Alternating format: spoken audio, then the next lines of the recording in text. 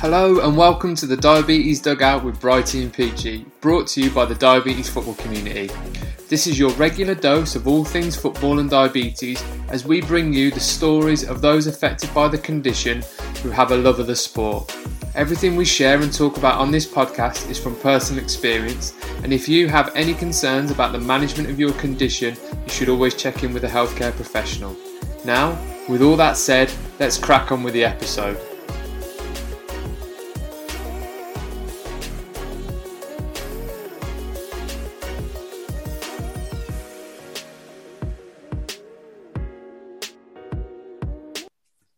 Hello and welcome to episode 2 of the Diabetes Dugout.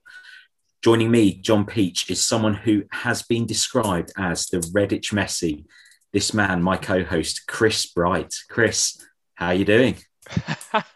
I'm very well, mate. I'm not sure I've heard that nickname before, but I will take it gladly on a day like today where I've been feeling a little bit under the weather, John. It's been eventful, hasn't it? We've both been lucky enough to have our jabs this week, our vaccinations. How were you, mate? Well, as you know, mate, I have been struggling. It's floored me that having that vaccine. Took the wind right out of my sails. You know, I had fever, feeling right under the weather. You know, I was awake a lot of the night. I was shivering. Sugar levels went up high, glucose levels were high. So, it was a tough night, but it seems to be a sort of a 12 to 15 hour job, and I've gradually got better across the day. But just taking the wind out of my sails is the best way to put it. A bit of energy lacking, but we'll get there, won't we? How about yourself? What was the effect for you? Pretty similar, mate. I had my 9 o'clock in the morning, and then was fine until sort of midnight, and then just awful night. Put my my bolus up to 150% for don't know how long it was. Ended up being near 24 hours. I've said bolus, didn't I? It's basal. Oh, what an error. Never mind. My basal up to 150%. And it just, the headaches, the feeling washed out. I feel much better now. So 48 hours later, but just the sugar levels for a while after took some working. Let's put it that way. Yeah, we were talking about it just before, prior to coming to recording, and we were saying, we're not surprised really. I suppose this virus is so different to what the human body's ever experienced before that, when they've brought out this vaccine, there's no wonder that there's quite a big reaction across so many people. It seems to be quite a common reaction to have some sort of symptoms. So, it's not to, I wouldn't want to put anybody off having the vaccine at all, because I think this is really, really important conversation to have, and really important to discuss it and say, you know what, as much as it was a bit of a tough 24 hours, I'd still much rather be having the vaccine than not having the vaccine. So, we'll get better from here, and we're now on the podcast, John, Diabetes Dugout, into our next episode. And who have we got in up today then? Who's the next guest on, or our first guest?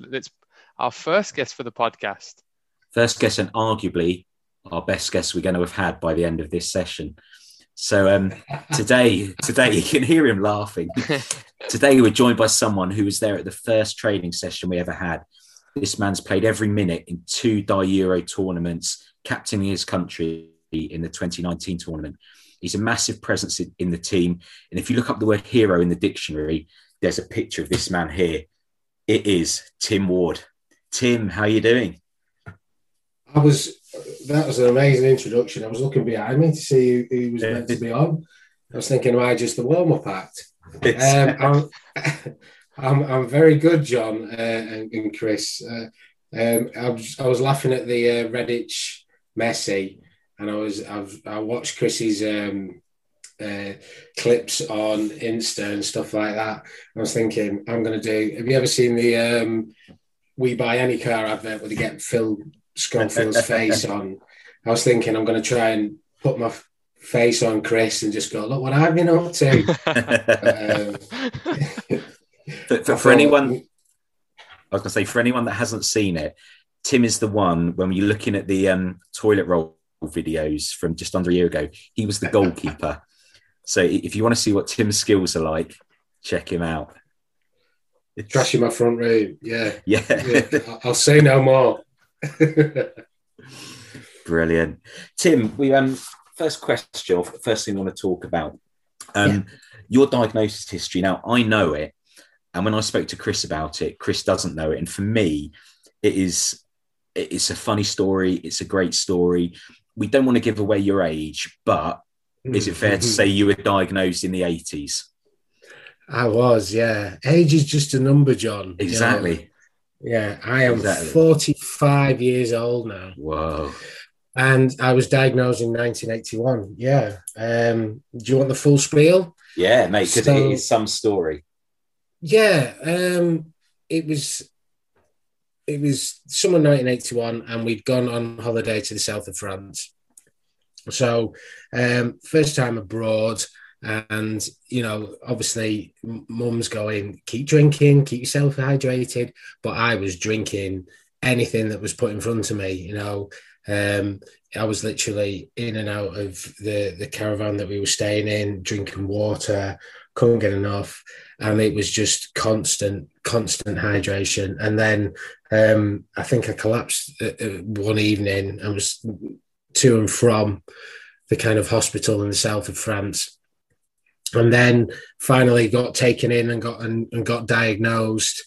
And it's still quite traumatic, to be quite honest with you boys, you know, because I was a 5-year-old boy in the south of France. My mum stayed as long as she could in the hospital, but it was me on my own at night, and having to kind of get your head round, you know, a new world almost. And it did knock me sideways. And I think about, you know, kids now that are getting diagnosed, and my heart goes out to them to a certain extent. But yeah, I think when we were talking about it, Peachy, obviously south of France, very warm, and I couldn't sleep at nights. I can remember it being absolutely baking in this hospital. And I used to go to the nurses who didn't speak a word of the Queen's, and I'd go to them and say, oh, hot, warm, you know, and I'd be like pulling on my top and saying hot, warm. And they thought I was telling them that I was low, and they kept giving me biscuits. And I was thinking, I am on for an absolute winner here. So every night I'll be up there going, warm. Next thing you know, a few biscuits.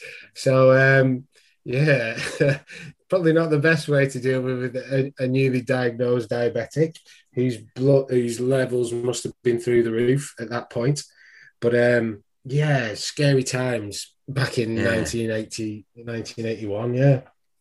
And did you, so when they told you that you were diabetic, what did you even know what that meant? God, you're asking me now, Peach.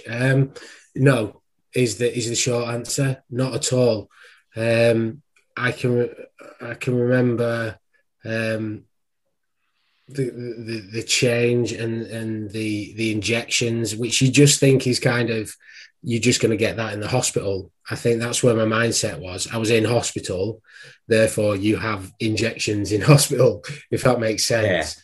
Yeah. So when I then came out, because I got there's a French doctor and nurse that came back with me and my mum.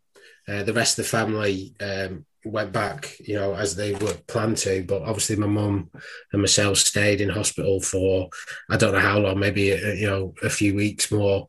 And then we got a flight home, and the French nurse and doctor transported us, came all the way back to the UK with us. So it was a harrowing time. And that's when it hit me, when I got back and then realized, I was still going to have these injections. And I can remember my mum being really upset because of the first time that she had to kind of give me the injection.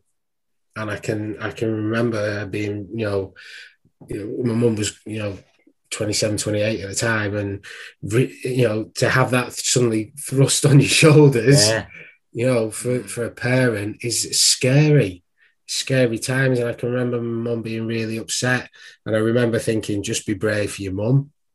And as a 5-year-old, and it was a case of, no, I'm okay. And I remember Chris at the conference we did a couple of years ago now. And I did 15 minutes, and I said about 3 words to describe yourself, or, what to describe yourself when you were first diagnosed, or someone that you cared for, your parent of, was diagnosed. And there was no positives in those 3 words. And scared was the first one. I think, scared and scared for my mum and scared for myself. And I think that was the same for if you got my mum on the show, I think she'd probably say the same things. It's scary times. Yeah. So, Wardy, how did you? I suppose you're talking about some negatives there.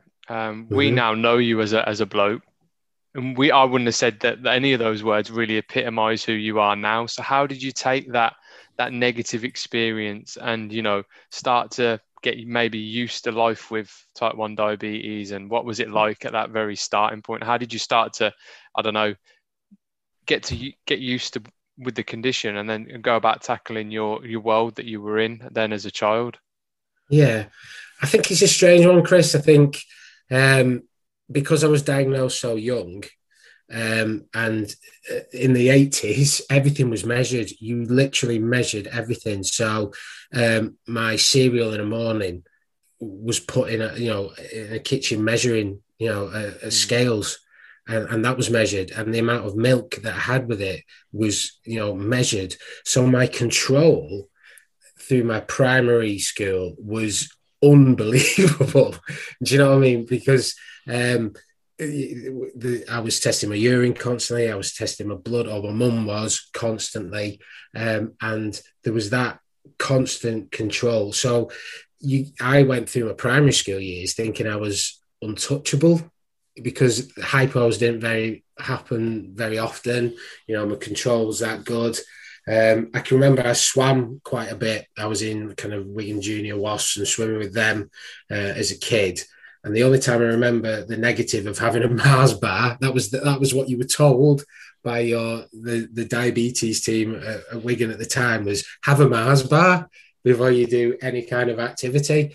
So you can imagine a 6, 7, 8-year-old loving that. Oh yeah, another Mars bar. But I was swimming and I was doing a lot of lengths, and I can remember having this Mars bar, and the Mars bar disagreeing with me, shall we say, halfway through swimming. And let's just say it was a messy end to that session. So, but that's the only kind of, I can remember I had the dextrose tablets with me everywhere I went. And you can imagine I wasn't using them. So they basically all fused together. And I can remember diving around and having bruises all over the top of my legs where I was diving on these dextrose that were from they'd been there for about 7 months, because I never needed them because my control was that good. So from that point all the way through it, I didn't see myself as a diabetic, and I wasn't afraid of people knowing it or ashamed of it. So my image was, I'm just me. And then you go to high school, you get more freedom, and any kid going through the teenage years is searching for an identity, aren't they? Unfortunately, I was focusing on what I wanted to be, which was, as if you want to call it, normal. So I wanted people to just see me as normal, the footballer, the athlete, the cool guy, whatever it is. That's how I wanted to be seen. And I concentrated on that. So hiding my condition, rather than thinking what I need to be doing is getting my control as good as it possibly can be, so I can be as normal as can be. Does that make sense? So my focus was in completely the wrong place. And then I listened to Peachy talking about his uni years, and mine was similar. You know, at best, my control was bad. At worst, I was just ignoring the condition and hoping. But because I was that active, that was what was helping me control it and it not get that worse. You know, I was at Worcester like yourself, and I was in the football squads. I was, I was chair. I was, I was part of the committee. I was captain. So I was constantly active. So that saved me without me really knowing it. But it was detrimental to my my performance levels that I didn't really think about. And I mean, I don't know what it's like with you guys, but I had there was, I think, two scary moments was the retinopathy. I had an operation on my eye, and that was a massive wake-up call, which I don't want anyone to ever go through. And this is why I've kind of done this with yourselves, to kind of give people the wake-up call before they have to have it themselves. But the retinopathy frightened me. And we've talked about this before, Chris, haven't we? About that, the eyesight element of it. That was a frightener. And then I passed out. Collapsed with my diabetes. I was a holiday rep. And again, I went from hiding it again. Didn't want to be seen in that environment as any different, party time, whatever you want to call it. Yeah. And I didn't learn from a mistake. People don't view you as a diabetic.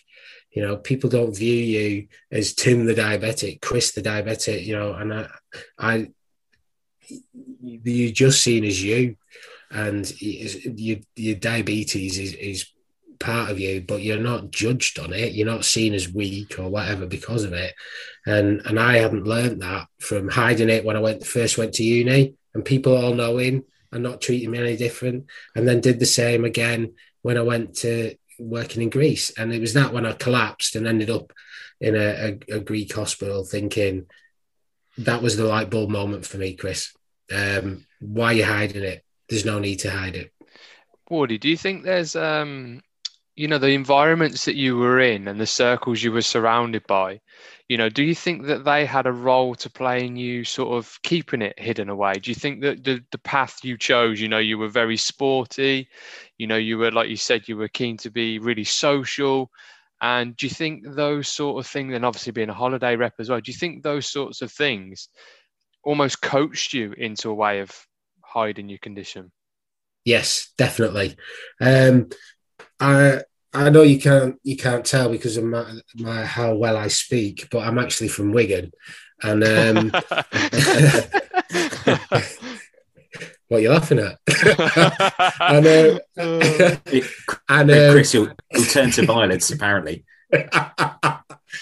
And one of the phrases near me is, if you're strong in the arm, thick in fed, right? And that's like a kind of how you identify. And I was captain. I'm 6'4".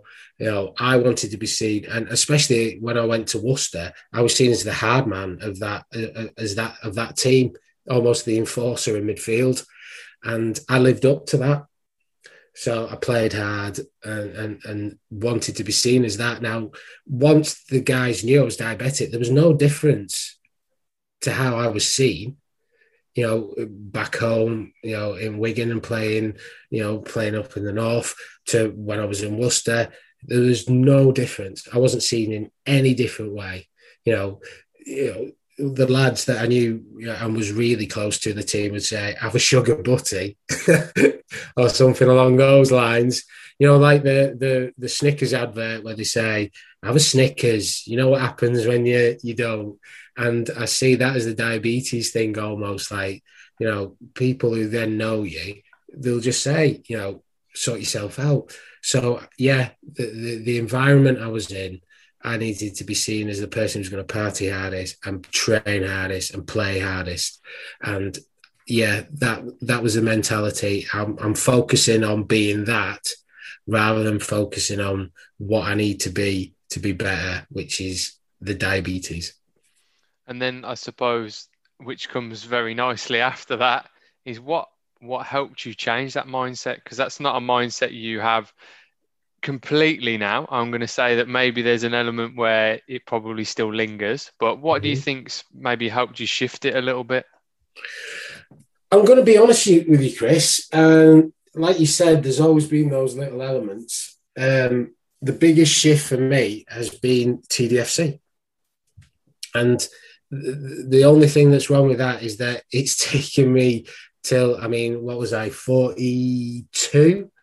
When I got involved with TDFC and kind of contacted yourself and Harley, who was the coach at the time.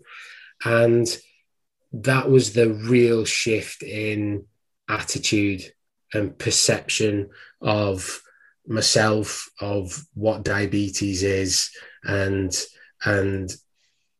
how to be me and focus on being me within a community. And that community was what gave me the strength to really, really look at my condition and deal with it.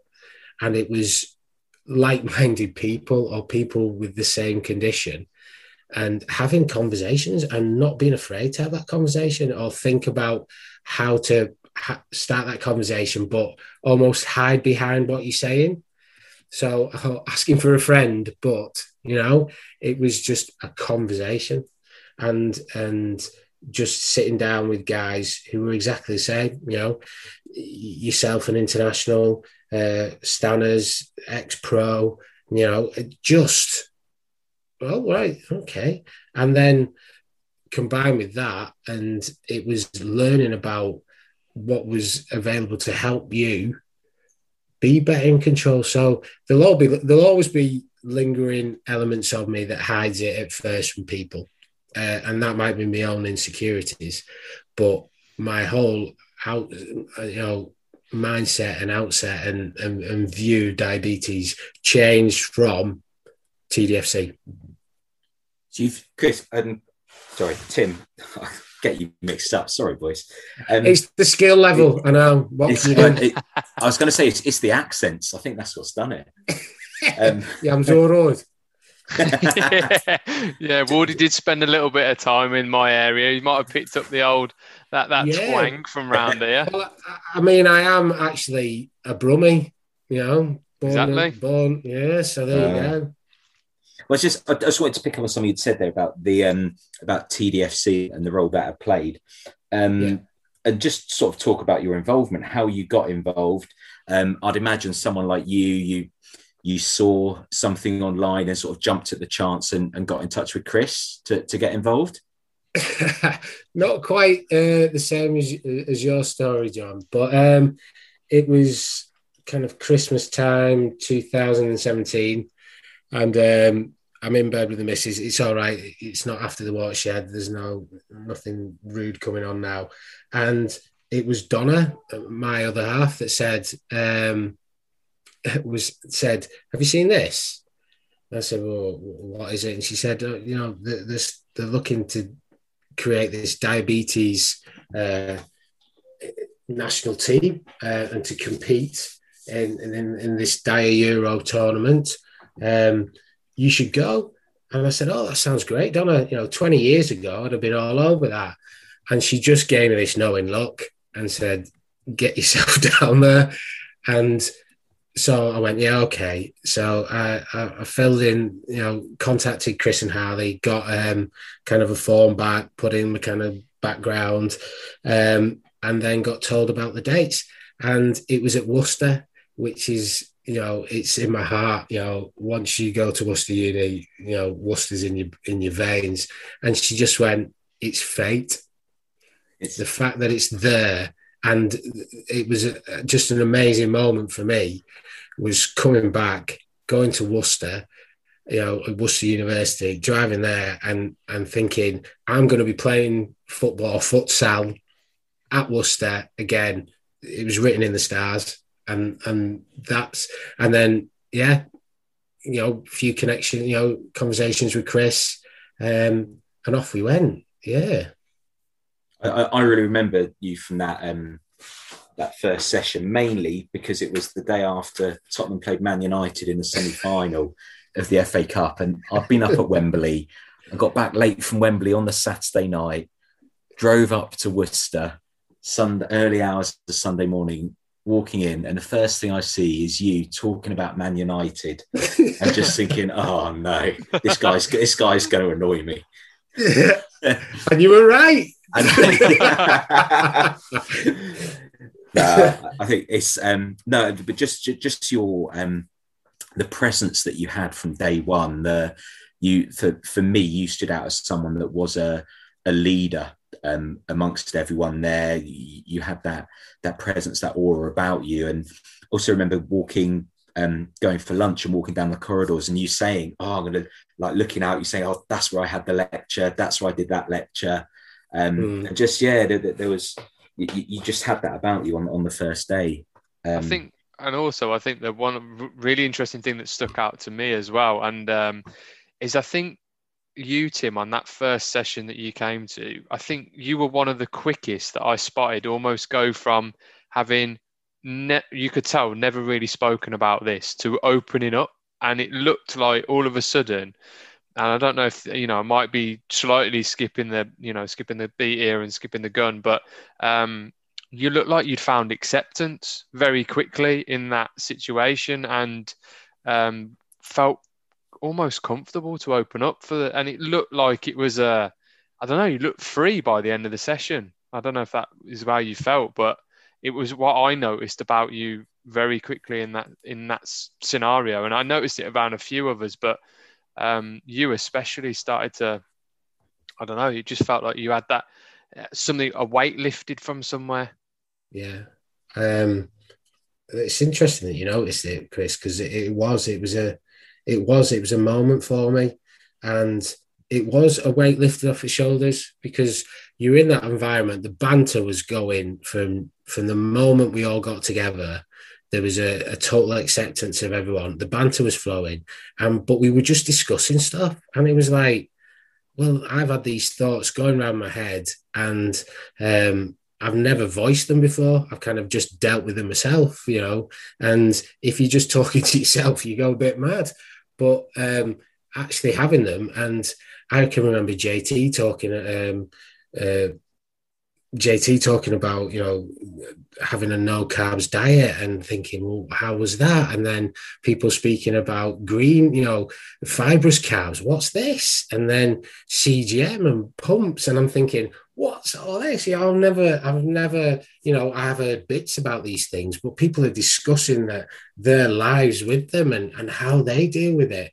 And it was just like, whoa, I want to be part of this. And you're right, Chris, it was that total acceptance, and thinking, I want to do as much as I possibly can to stay part of this. And I think we met in, was it March, April time, the first time that we had that first meeting, that first meetup. I trained with someone because I wasn't playing. I'd stopped kind of playing as much. I'd kind of gone away from, playing. I was coaching a little bit, but then thought, right, I'm having this again. I'm doing this again, and the idea that the diabetic control and thinking about that a little bit more, to training harder. I think I lost nearly 1.5 stone and put on a load of muscle between April and kind of June, July, when we got ready to go to kind of Bratislava. So the motivation, and not just to get fit, but to deal with my condition more and speak to people. I was suddenly, putting things on the WhatsApp group and getting answers and thinking, yeah, that makes sense. So yeah, it was this blinding light, angels sang, and it was like, brother, I have seen the light. This is all good. Sign me up for life. I'm a paid up member. Yeah. So yeah, Chris, but very impressive. I'm hyper impressed that you spotted that. Yeah. I mean, for me, I remember the session. Obviously, I'm going to remember it so well. It was all of my my work that went into it, all of the hours that I wanted and put into trying to get you all together. And then it was, and I've spoken about it a few times, it was like within 3 hours, you became like a band of brothers. And, you know, I always remember you, Tim, because as Peachy said, you know, you were a leader from the off. You were, you know, and I think you'll come across on this podcast as well. You're not a quiet man. So, so actually, when you're in that environment, you know, you're a chatty guy, but your conversation changed as well. You could almost see that you were almost a little bit emotional towards the end, and you were opened up about diabetes. You were talking to people about it, and you could see how much I could almost see how much it meant to you. And I think I've seen how much it's meant to you every time I've seen you since that day. And that I think probably stems from, and again, you know, you might tell me otherwise, but maybe stems from how hard it's been, you know, hiding it, because I can relate to hiding it. You know, I've talked to you about it many times, about my troubles in hiding it growing up, the environment that I was in, very similar to yourself, Tim. And it you know, it makes me emotional to think about it sometimes, and how much easier life has been now that I've found that acceptance. And, you know, you guys have been a massive part of that. And that first session was, you know, a very big catalyst for me and probably yourself, Tim. Yeah. And I mean, a key point, and it is quite amusing as well, is that we've talked about this, Chris, before, where we were doing our bloods in the car before we went into to get changed, and you were kind of gambling on what your sugars were going to be before you went and played. So if they were high and the adrenaline rush was pushing them up, you weren't sure what my blood's going to be. And then we got the sponsorship for the Diet Euro, and we had the Dexcom, and everyone had them on. And then it was just funny, that first game against Italy, and all these alarms are going ding, ding, ding, ding, ding in the changing rooms.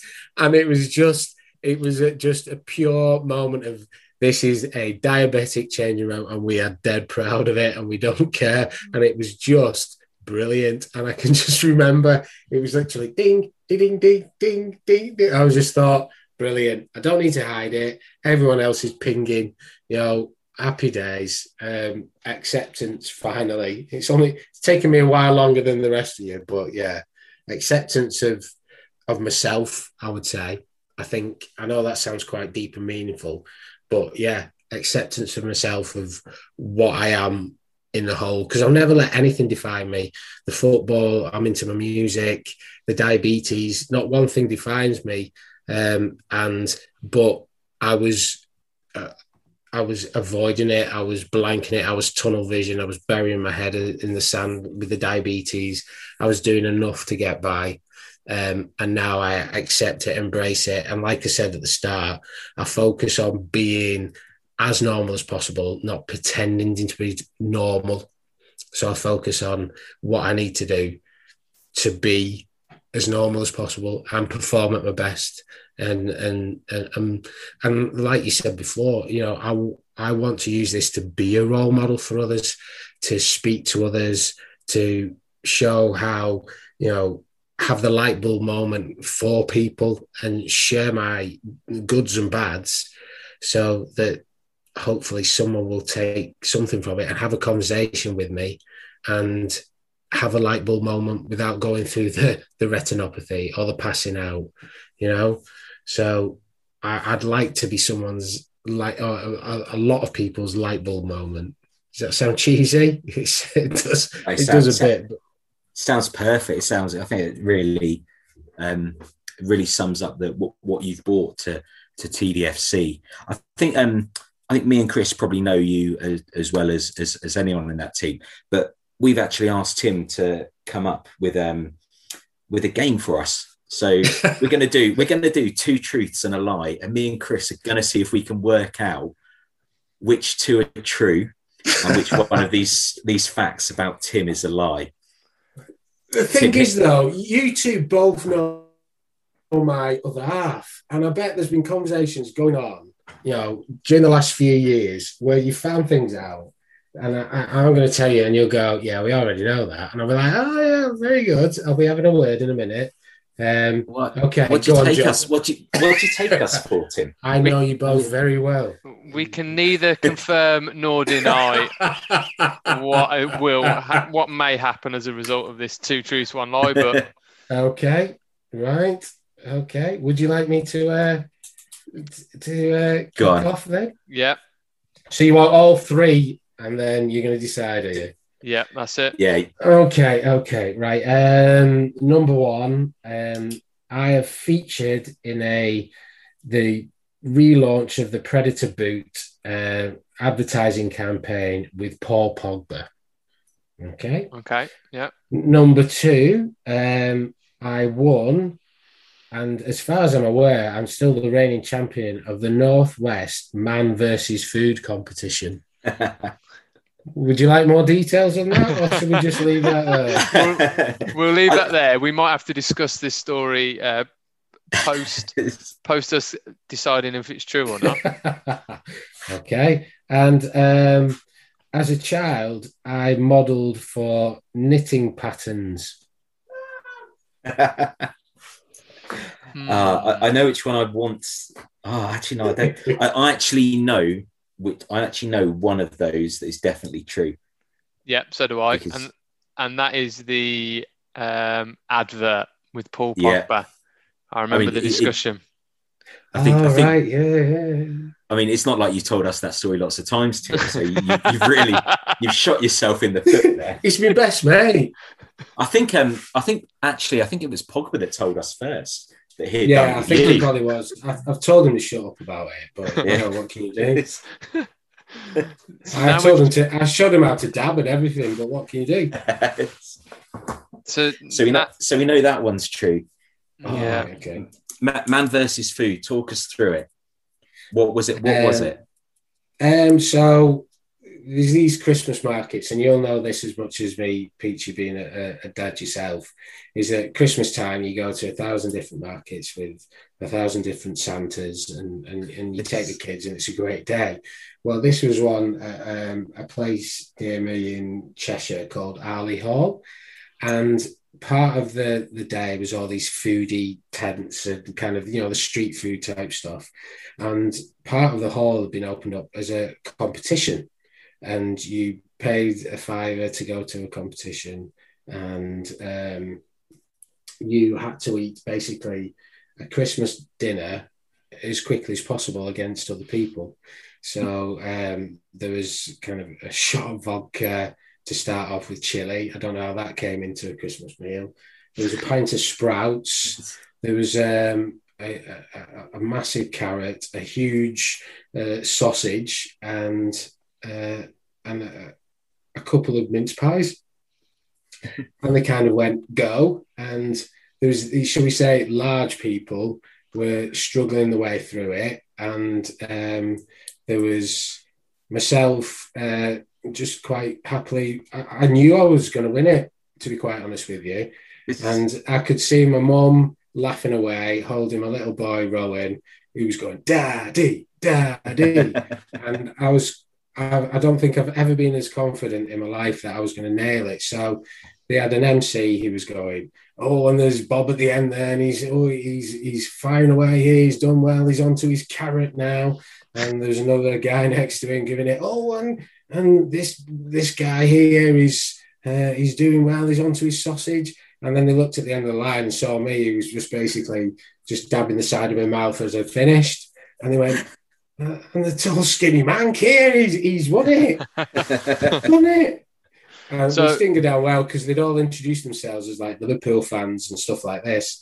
And the one United fan there went and won it. So there's so much detail in that story that is definitely the truth. And then the lie is that you were a model for a knitting company. You think so? Well, do you know what? I was slightly put off by the bit where Tim said he had to pay a £5 for it. That was the bit that I was a bit unsure of.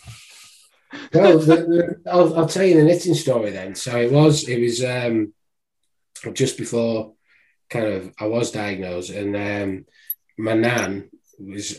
This is showing my age again. I don't know if grands do this anymore, but there used to be a wool shop near us that in Orrell, where I grew up, and they have these patterns for jumpers or whatever. And my nan was this ferocious knitter, and we'd always go with her to this knitting shop to get the kind of balls of wool and stuff like that. And I'd gone with my brother at the time, and they asked if I would model for some of the outfits and some of the patterns. So there I was, having my photo taken in what can only be described as itchy jumpers for an afternoon. So there you go. So there's the three. So, Peachy, which one are you going for as false then? Oh, I don't know. I'm going to go I reckon it could be the child model, because I think that because you see Tim would have. Yeah, I haven't seen you as a youngster, Tim. You might have had all your looks then. Yeah, I've faded. I'm going for the model as the false. What do you reckon? If you're going to go that, I reckon there's a chance that Wardy might have fed us one around the food, and it could have been somebody else. It could have been somebody. He was there experiencing it, but it wasn't him that did the challenge. So I'm gonna go for that one as the lie. But how would Tim feel if someone else had done it and he hadn't? I know. Well, Tim, which is it? Tell us. You're right, Peachy. It was the modelling. Yes. Yeah.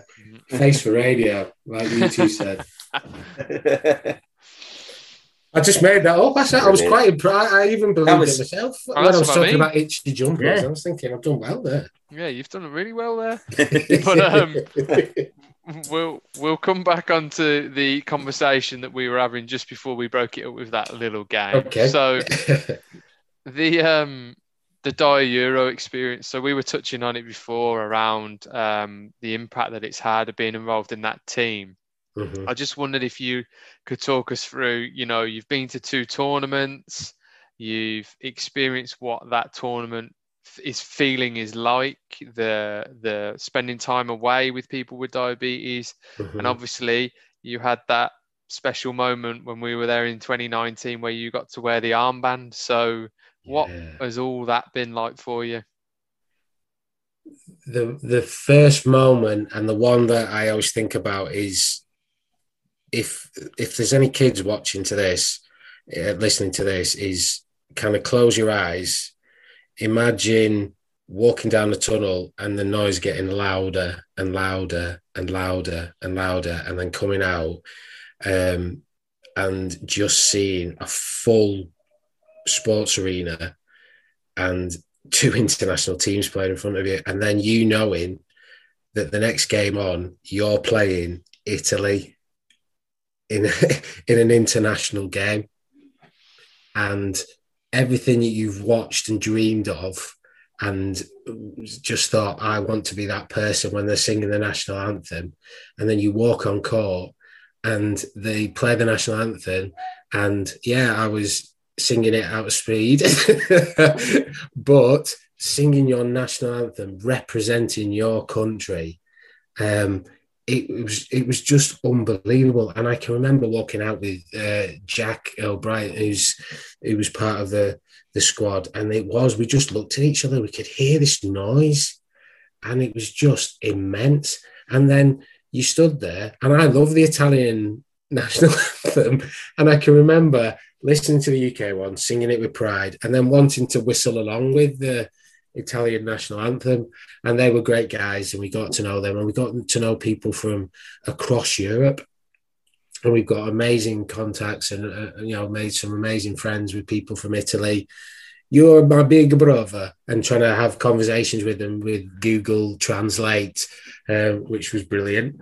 And then the Portuguese guys, and it was just kind of a life affirming, situation on so many levels. The sporting one, it's not the first trophy I ever won was as a goalkeeper when I think I was 11, and representing my country at the end of my career, if you want to say, kind of thing, as a goalkeeper. So that's a full circle, and I like to think of it as that way, that I've come completely full circle. So I've gone from winning that trophy as a kid with perfect control, and then coming full circle and going through the bad times and coming right back to wearing the number one shirt, in control again and accepting myself. So that's my Daira journey. And the Bratislava was just amazing, being away with people and seeing people from that, how many, 17, 18 different nationalities. Yeah, 17 that year. Yeah, quite happily checking, testing, with the phones or with the finger prick, testing the bloods, quite happily injecting themselves at the table and just chatting away.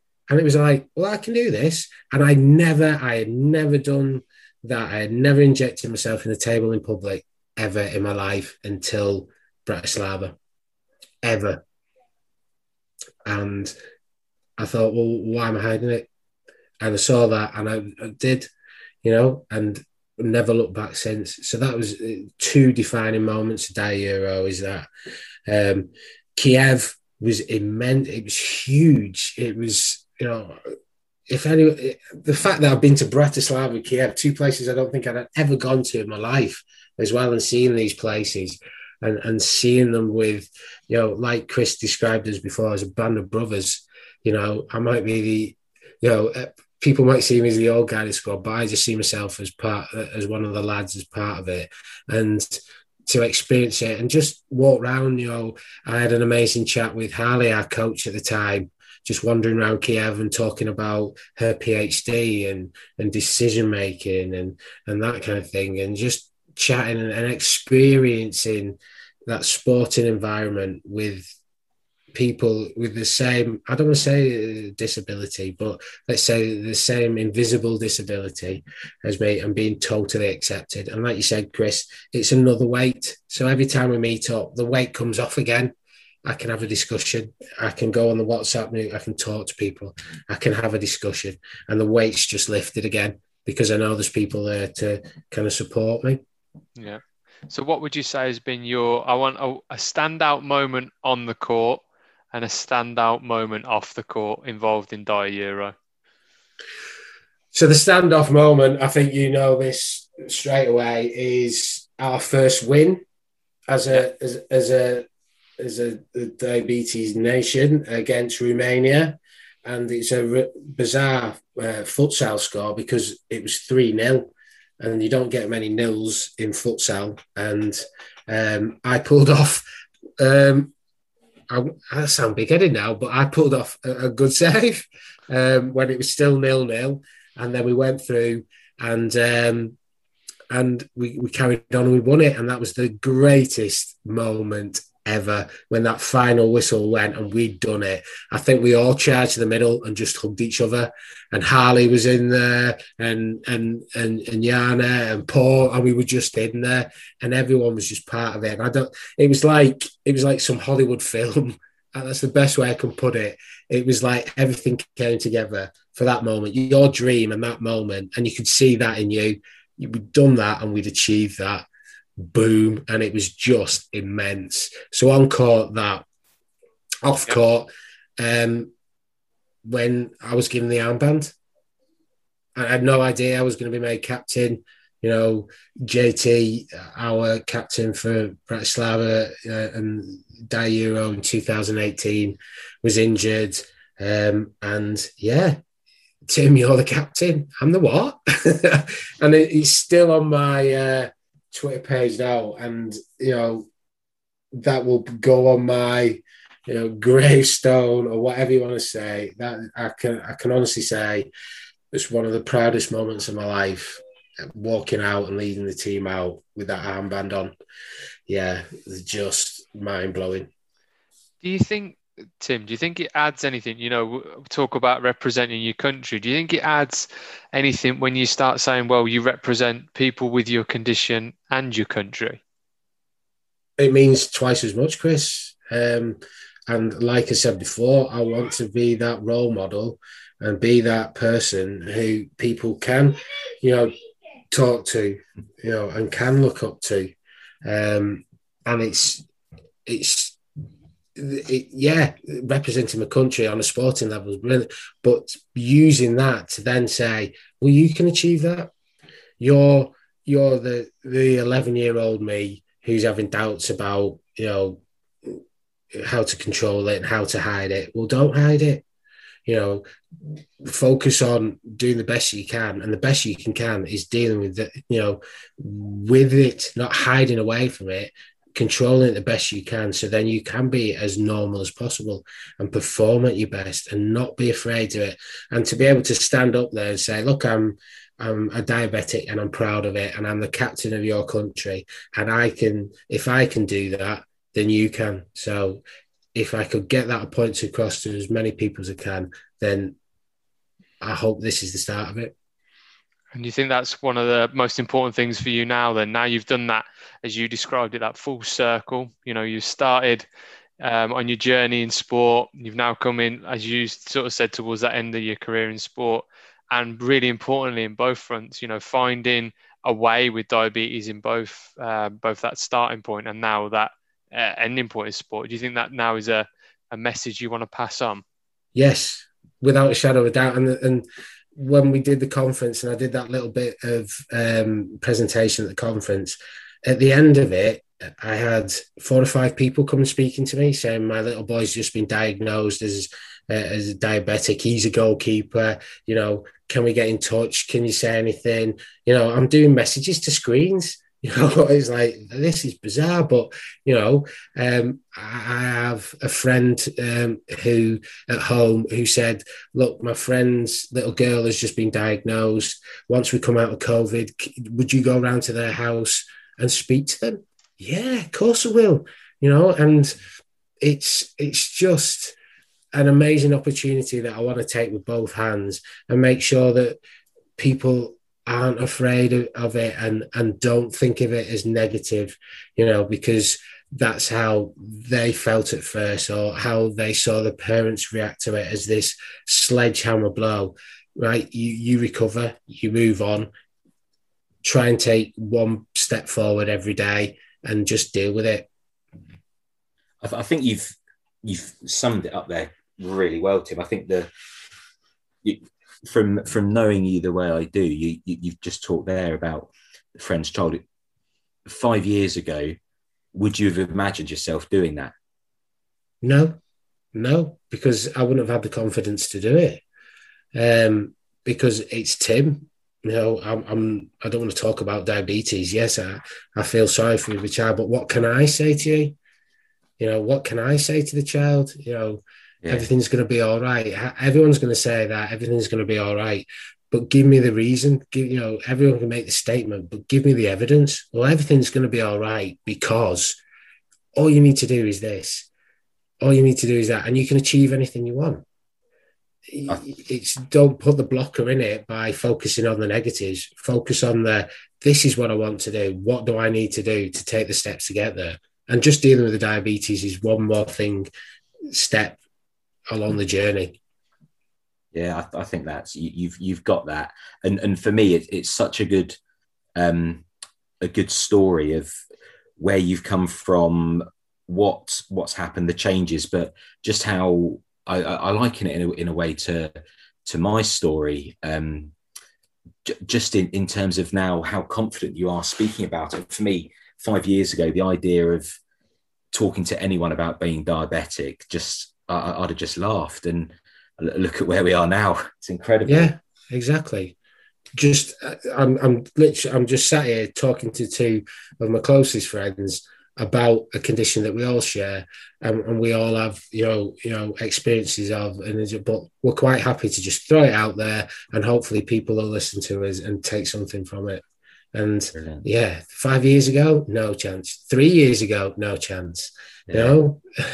It's a cathartic experience as well for myself. I think that's you've absolutely nailed that. I think it's time to move on to our next game. we're getting all a bit emotional, a bit serious. Is that why we turn the cameras off? Yeah. Yeah, as long as you can't hear the tears, I'm fine. Tim, you said you listened to last week's podcast. We've got the game. So 21 questions. You're going to give me a number. I'm going to tell you the question, quick fire question. I want you to answer it. So number between 1 and 21. Okay. UK's number 1.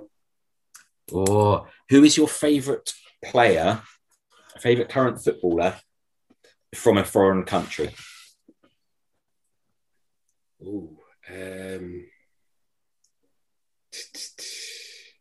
Bruno. It's got to be Fernandes. You know, it's the man's taking United to different levels and never stops, and his attitude. And I remember Gary Neville talking about seize the day. And if there's one person and one player I've seen over the last 10 years seize the day, it's him. So yeah, Bruno Fernandes, United's 18. He's not bad, is he? I'll give you that. Yeah. He's not Brighty, but you know. Well, exactly. If he keeps going, he'll be all right. Right, next one. Lucky number 7, my real number. Oh, so I've changed the numbers slightly from last week. So again, it's the last. Chris had this one last week. The last thing you purchased. I got my car fixed yesterday. Is that a purchase? I'm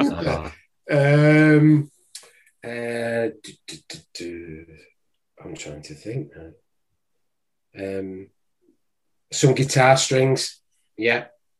So some new guitar strings. I'm looking at them. I've got about 7 in the room with me now. So I needed some new ones for a Telecaster that I bought over summer. So there you go. Sounds exciting. I'm sure it means more to a lot more people than me who doesn't have a musical bone in my body. Yeah. Brilliant. Last one. Last number. 16. Did Chris have 16? 16? 16. Here you go. If you could have one superpower, what would it be? You know what? My little boys ask me this all the time. And I play the same games with my boys. In fact, I got asked this last night, so this is an easy one. Flying. I'd like to be able to fly. Do you know what? I went for that as well. Every time. Yeah. Any reason, Tim, why you want to fly? Well, I mean, I'm amazingly strong anyway, so there's that one out the window. Do you know what I mean? As you know, Chris, I'm super fast, so the flash thing goes out of there. And I just think it would save me a fortune on train fares and petrol if I could fly. So Far too practical. That's a dad talking now. Yeah, that is. Yeah. Brilliant. Tim, you've been absolutely brilliant. There's just a couple of other things that I wanted to run past you. You mentioned earlier about how we might have spoken to Donna. I've got pages and pages of stuff here that I just don't think we're going to have time to go through. But I just want to. We talked about. You've talked a bit about your swimming as well. Mm-hmm. Can you remember a story about you being part of a gala and taking part in a lot more races than you planned to? And yeah. Do you want to take over? God, she's really put me in it here. Yeah, so I had literally, I was quick, and as you know, guys, I was like, I'm a tall guy, so I have the right physique for a swimmer. So I had done more, and my mum tried to pass me down a bottle of Lucasade from the kind of viewing galleries, and I dropped it, and it went everywhere, and the whole gala had to stop while they cleaned up all the glass and everything. So trying to hide your diabetes in that instance is a bit difficult. I just sat there as they just hosed off the pool, thinking, well, I'm going to have to perform in the next race now, after all that. But I just see my liquid nitrogen Lucozade drain into the side of the pool.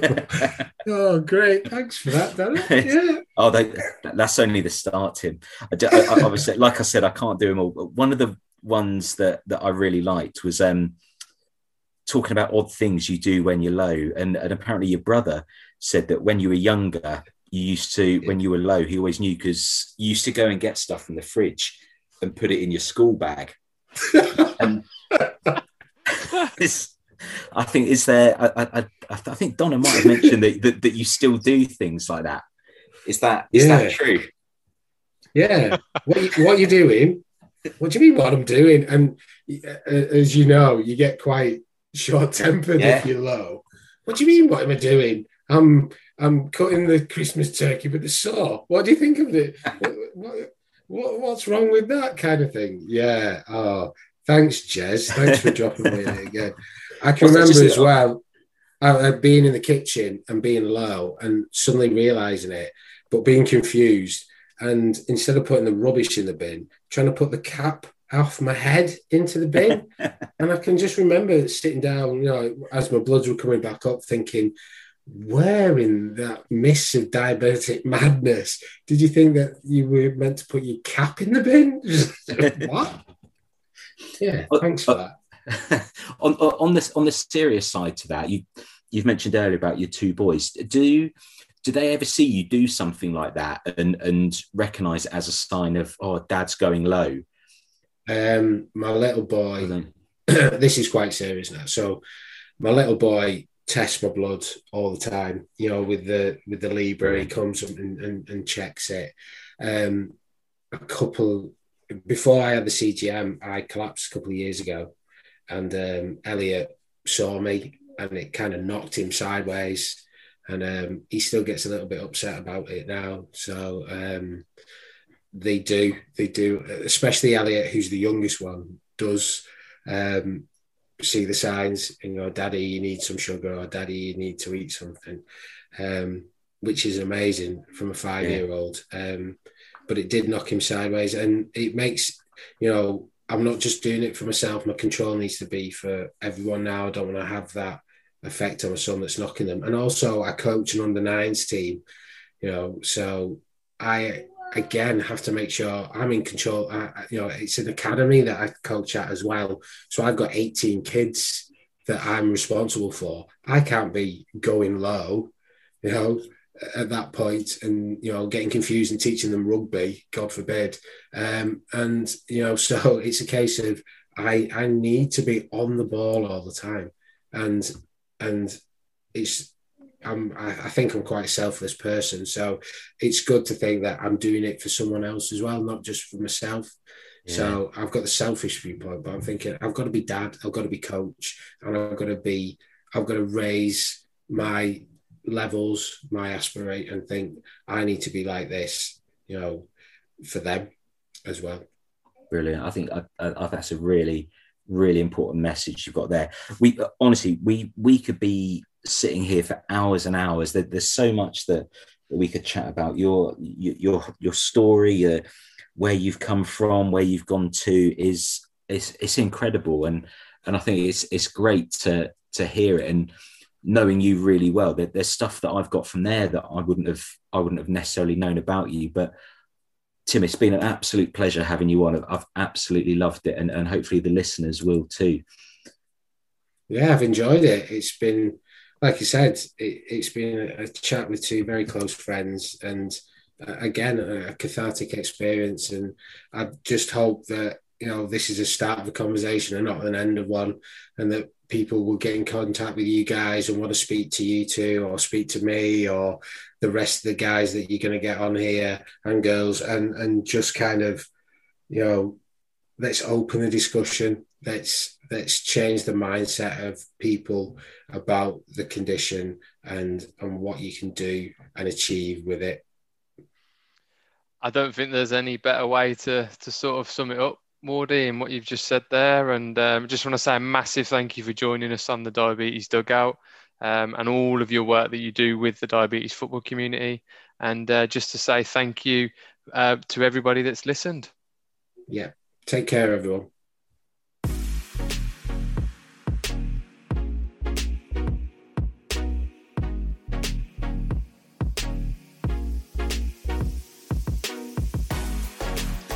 Well, that's it for this episode, and we just want to say a huge thank you to everyone who has tuned in. And don't forget to subscribe and follow the podcast on whichever platform you're listening to us on. And whilst you're there, if you could rate and review us, that will help us and the show to reach more people. Whilst if you'd like to get in contact with us about any ideas or thoughts for the show, send us an email about the Diabetes Dugout to thediabetesfootballcommunity@gmail.com, or head to the website www.thediabetesfootballcommunity.com for more information about our project. Thanks for joining us, and tune in next time for more stories, inspiration and information about diabetes in football.